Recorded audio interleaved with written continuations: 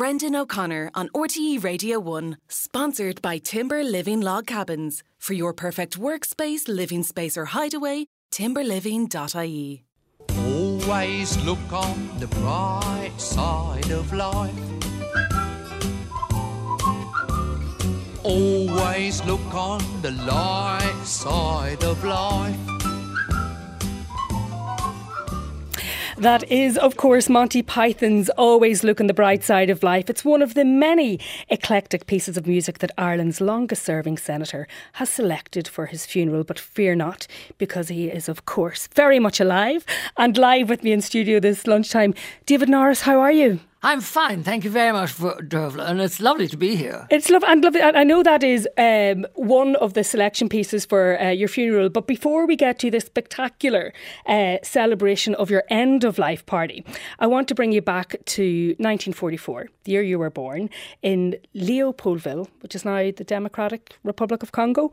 You moved to Ireland as a very small baby. Why was that? Why did your family come here? Well, my mother came back with my brother and myself across the U-boat infested seas, and we were attacked by Stuka fighters. And my brother remembered the sound of the ack-ack shells landing on the deck of the boat. It was the SS Copacabana. Wow. And you came home, I suppose, in difficult circumstances because your father, who had served in both World War I and II for the British Armed Forces, he died when you were very young. He did. He died when I was 5.5. And yes, he was a hero. He got the Marine VC in the First World War and a knighthood from the Belgians in the Second World War. And my mother was very proud of him. Yeah. Was it difficult for you, for your mum and even maybe for your extended family, that perhaps there wouldn't have been a warm reception at that time to the fact that your father had served in the British Armed Forces? Was that a difficulty for you? No, I don't think that made any difference at all. We went first of all to my grandfather's house in County Laois, and then we came up. My father bought a house in Ballsbridge.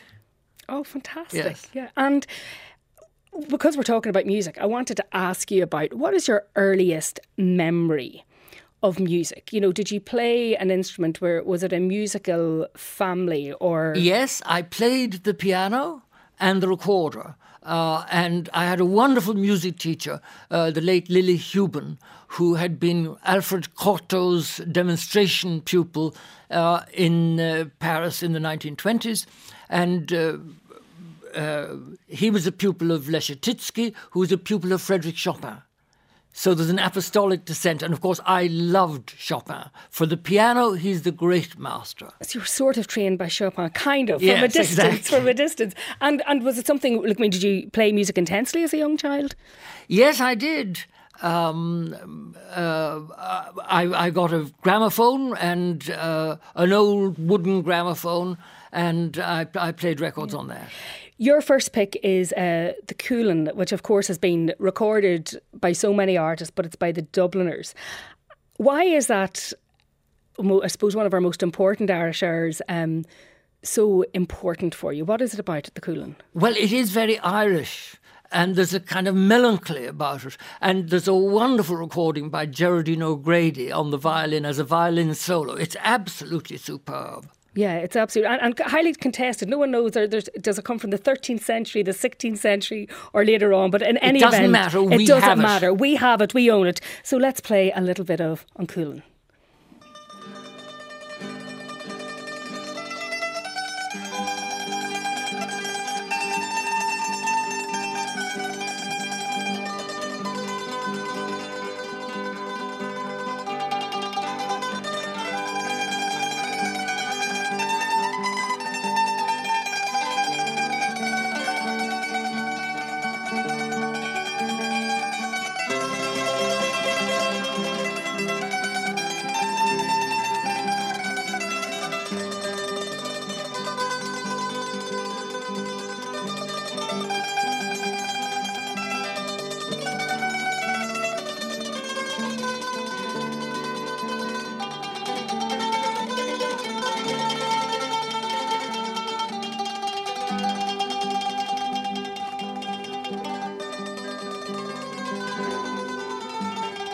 just absolutely love the cool, and I love playing it, and there's so many different versions of it. We haven't even started, and already the texts are coming in. I love Sender Norris. He just puts me in a fantastic mood every time I hear him on the radio. He has such amazing stories. But how very kind. Yes, they're very kind. There'll be plenty more coming in. Don't worry, I'll try and get to some of them. I want to talk to you about this. You know, there's so much science and studies now about nostalgia and the power of music, particularly with nostalgia, to transport us back to happy places, maybe somewhere in our childhood. You know, you could still be rocking away just because of it triggers all these memories. Well, I wouldn't be rocking away. Oh, I'd say you'd be rocking away. Oh, no. Except I do like the Rolling Stones. But my taste in music is largely classical.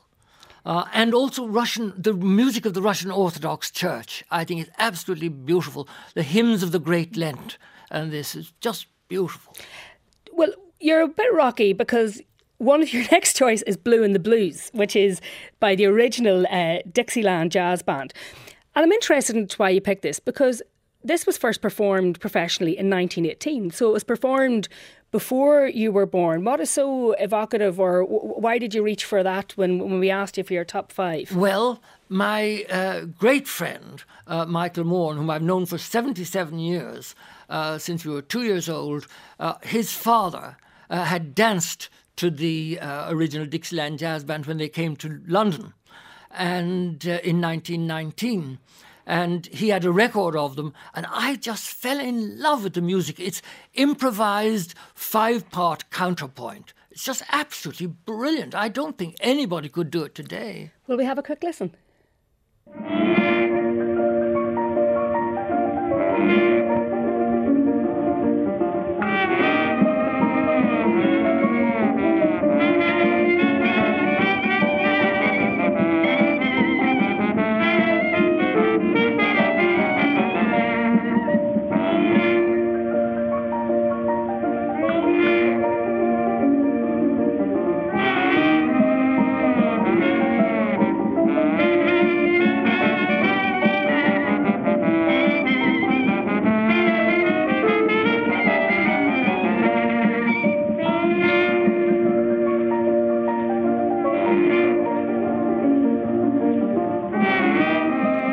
Dancing away in the chair.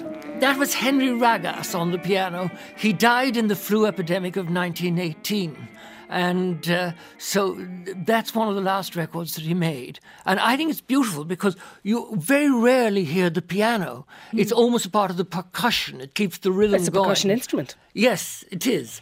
But here you have kind of little piano breaks, which I think are beautiful. And just for our listeners at home, you were just dancing away, boogieing away. I just love it. Jazzing away in the chair there. Bring me back to, David Norris, back to your early school days. You know, what was school like for you? Obviously, homosexuality was still a crime at that time, but what was your earliest memory of difference, of being different, and how did you navigate it as a young child? Well, I hated boarding school.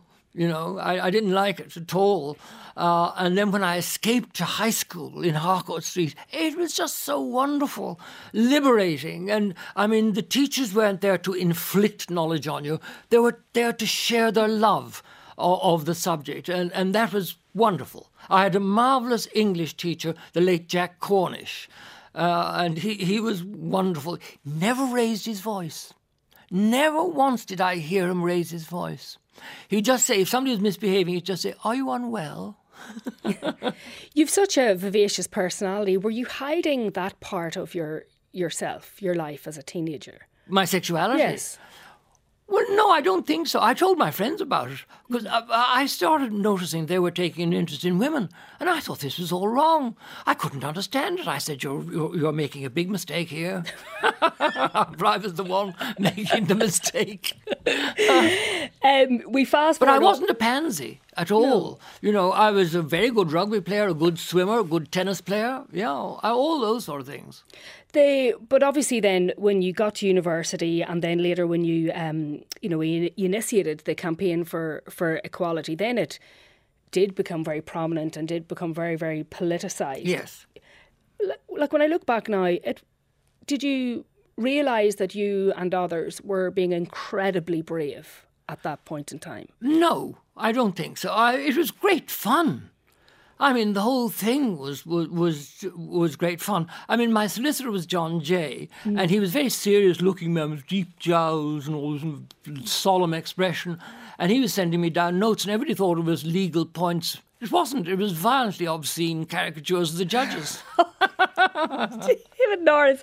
Do you know what? I remember as a young student in law school reading about your historic cases, and obviously a win ultimately that was on a number of losses, including in the High Court and the Supreme Court. And I had the opportunity in an earlier part of my career to meet Garrett Cooney, your senior counsel, who opened your case in the High Court with the words, "My client is a congenital, irreversible homosexual." What was it like being in court and at the centre of such a landmark constitutional action? That was terribly funny, because the newspapers the next day reported it. Rising to his feet in the High Court, Garrett Cooney SC told the court that he was an irreversible homosexual. Garrett went absolutely crackers and demanded a retraction. So the next day, the headline was, "I am not a homosexual," says Cooney. And everybody over their breakfast marmalade and toast was saying, well, his eyes are very close together anyway. There, but for the grace of God, having been a court reporter, I empathise and sympathise with those people who did that. Before we get to that, I want to bring you to your next song, which is The Ballad of Joe Hill. And this is about the Swedish-American labour activist. Many people pick this song, particularly if they are labour activists. What was it about this? Did this inspire you politically? What was it about Joe Hill? Yes, The Ballad of Joe Hill. It's a wonderful song. It's a song of the vibrant trade union movement and the right of people to have trade unions, which, of course, in America was very difficult at that period. And they killed Joe Hill, but the song recounts how his spirit goes marching on, and I think that is wonderful. Yeah, well, we have a quick listen. We'll line it up there.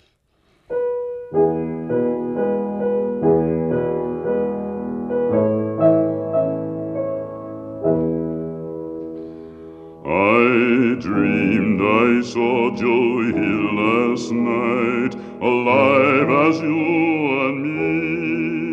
Says I, but Joe, you're 10 years dead. I never died, says he. I never died, says he. In Salt Lake City, Joe, says I, him standing by my bed.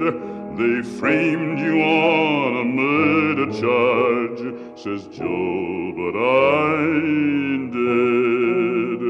Says Joe, but I ain't dead. And that's the great Paul Robeson. I just forgot to mention at the beginning, that's a stunning version. A wonderful, wonderful man who fought for freedom all his life. When you were younger, were you aware of being politically active or becoming an activist, or was it just something that naturally... No, I wasn't at all, except my grandmother brought me down to Sandymount to vote for Noel Brown, who became a lifelong friend of mine.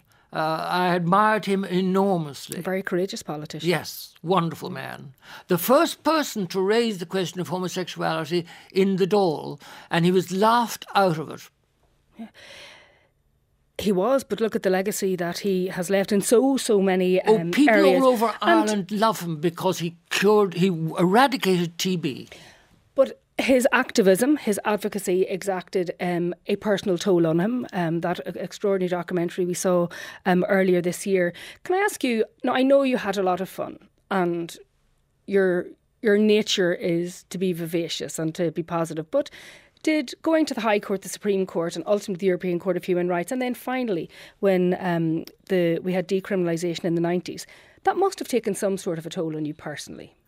Well, I don't think so, really. But I didn't have that much of a role in it. I mean, when we got to Strasbourg, I wasn't allowed to speak. I didn't. It's just legal argument when it gets there. Just legal argument. But I think that's wrong, because I think the voice of the individual is very important, and they shouldn't forget that. Yeah. I suppose it's just the process by which, when cases eventually end up Well, in we can Europe. change processes. Yes. But you've used your voice consistently throughout your career. And one of the reasons, it's just interesting, some of your choices and referencing the Russian Orthodox music. Can you talk to me about your relationship with religion, which, various religions historically have had very strong opposition to issues such as same-sex marriage. But religion is very important for you. It is, yes. I am a believer. I hope. And the Dean of St. Patrick's, the Reverend William Morton, called round and gave me Holy Communion the other day, which was extremely nice of him. I appreciated it very much. So, do you distinguish between religion as an institution and religion as your personal relief, your personal relationship with the God? Yes, I do, because religion as an institution has played a very damaging role in human history, and that is acknowledged by the Christian churches, I think, pretty well nowadays. And has it been a constant throughout your life, or have there been times when you've rejected religion? No, it's been a constant, yes. And it's a comfort, obviously, for It you is, still. very much so. As I say, nobody knows, but we hope. And that's all we can do. Do you believe in an afterlife? I do. Where do you think you'll end up? I haven't the slightest idea. Based In on RTE, being interviewed by you. that heavenly for us both. Forever and ever and ever, amen. That sounds like hell, David. Listen, talk to me about... I was thinking of religion, and actually the Pope's recent...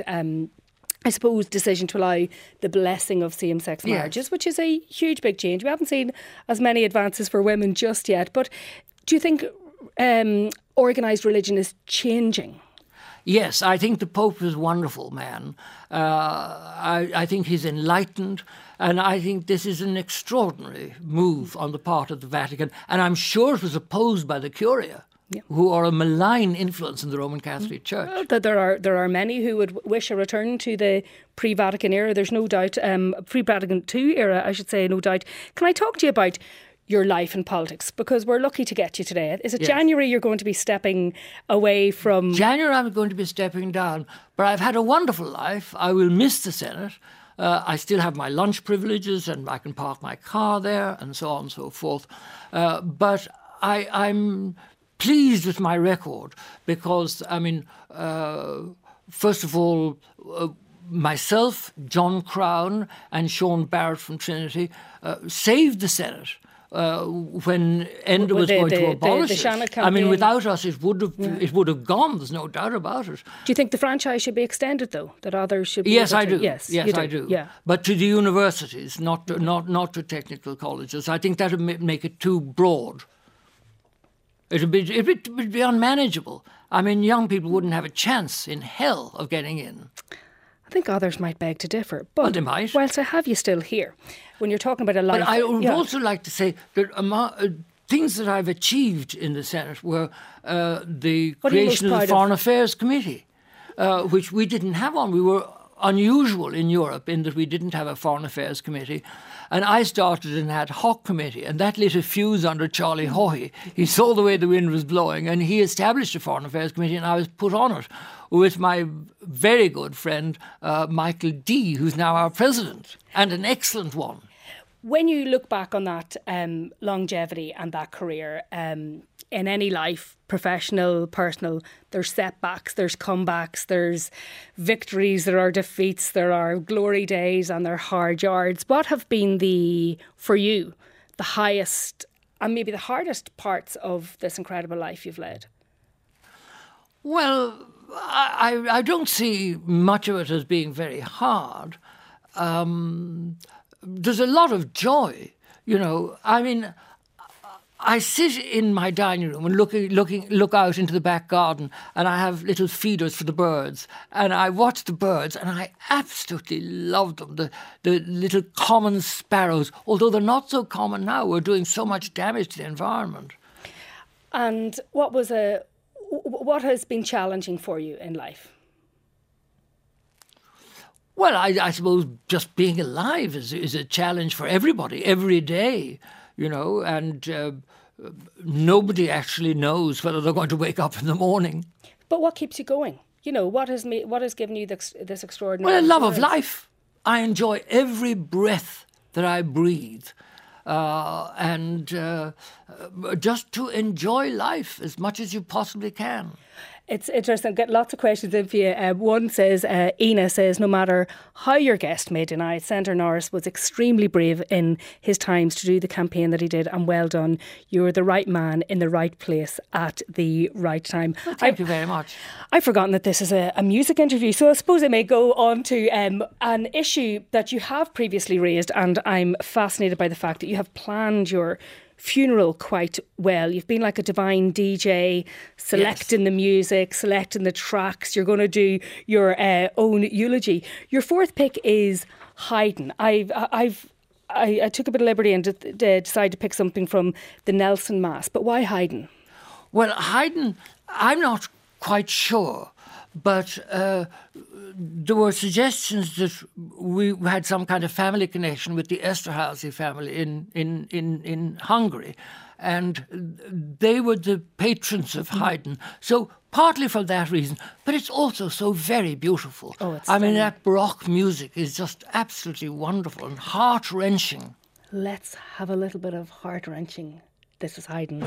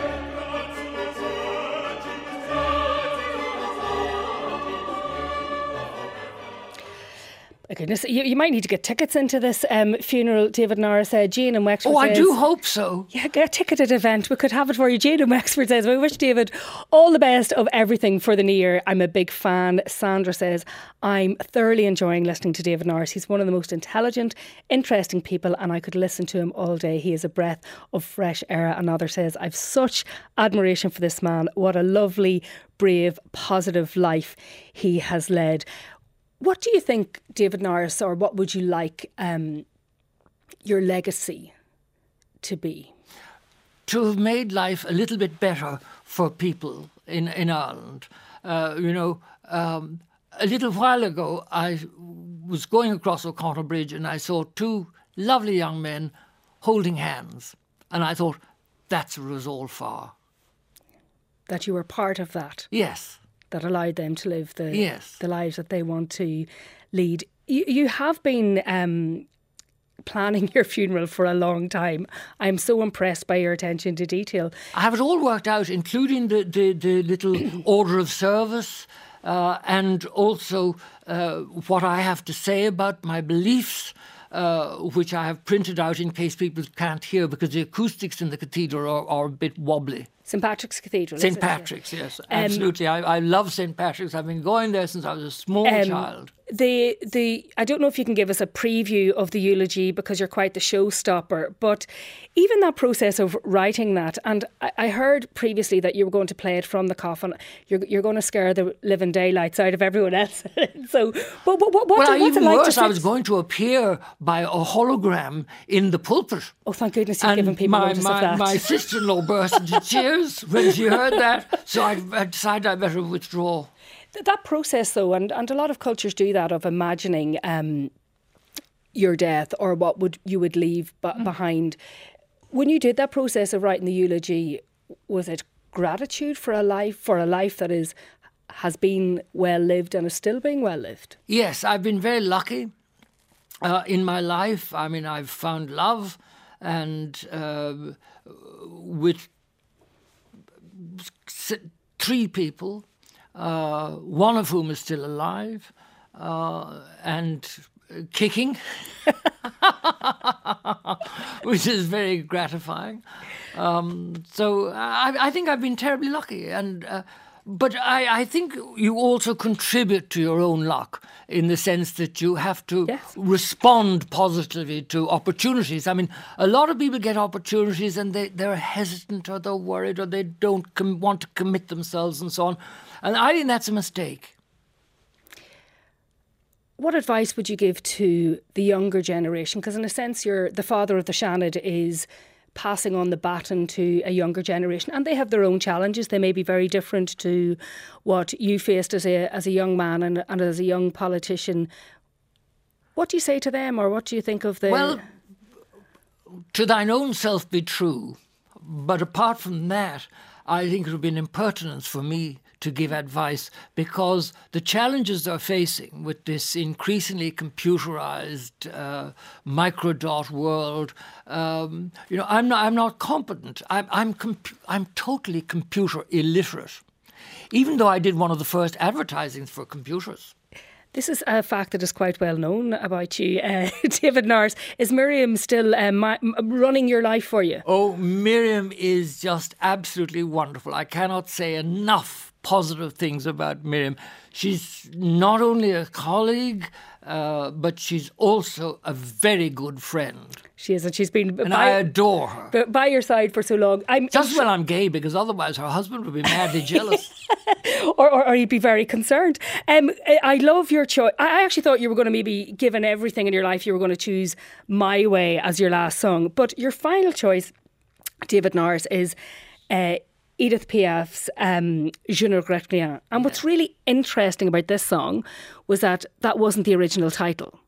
Was it not? No. What was? It was Je ne trouverai rien. I will not find anything.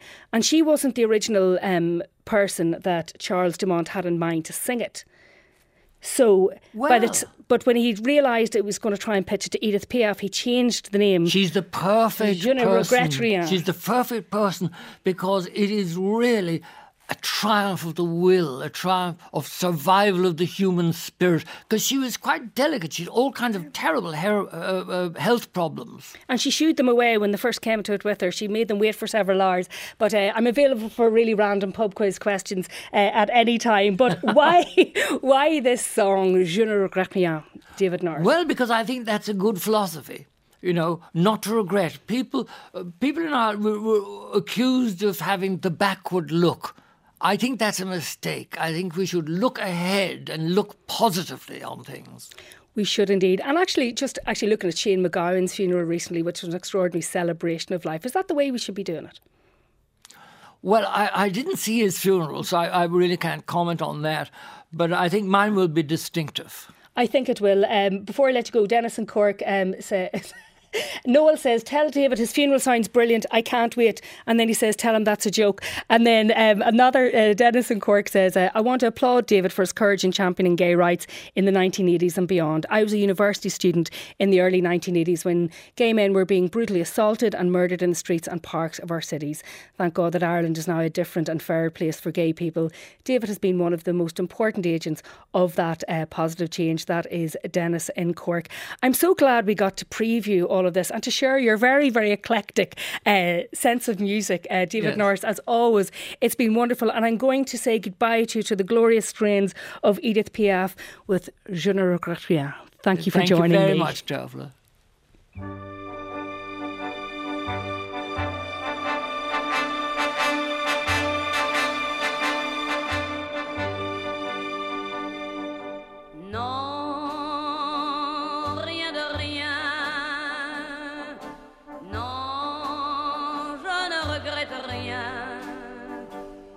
Ni le bien qu'on m'a fait, ni le mal, tout ça m'est bien égal. Non, rien de rien,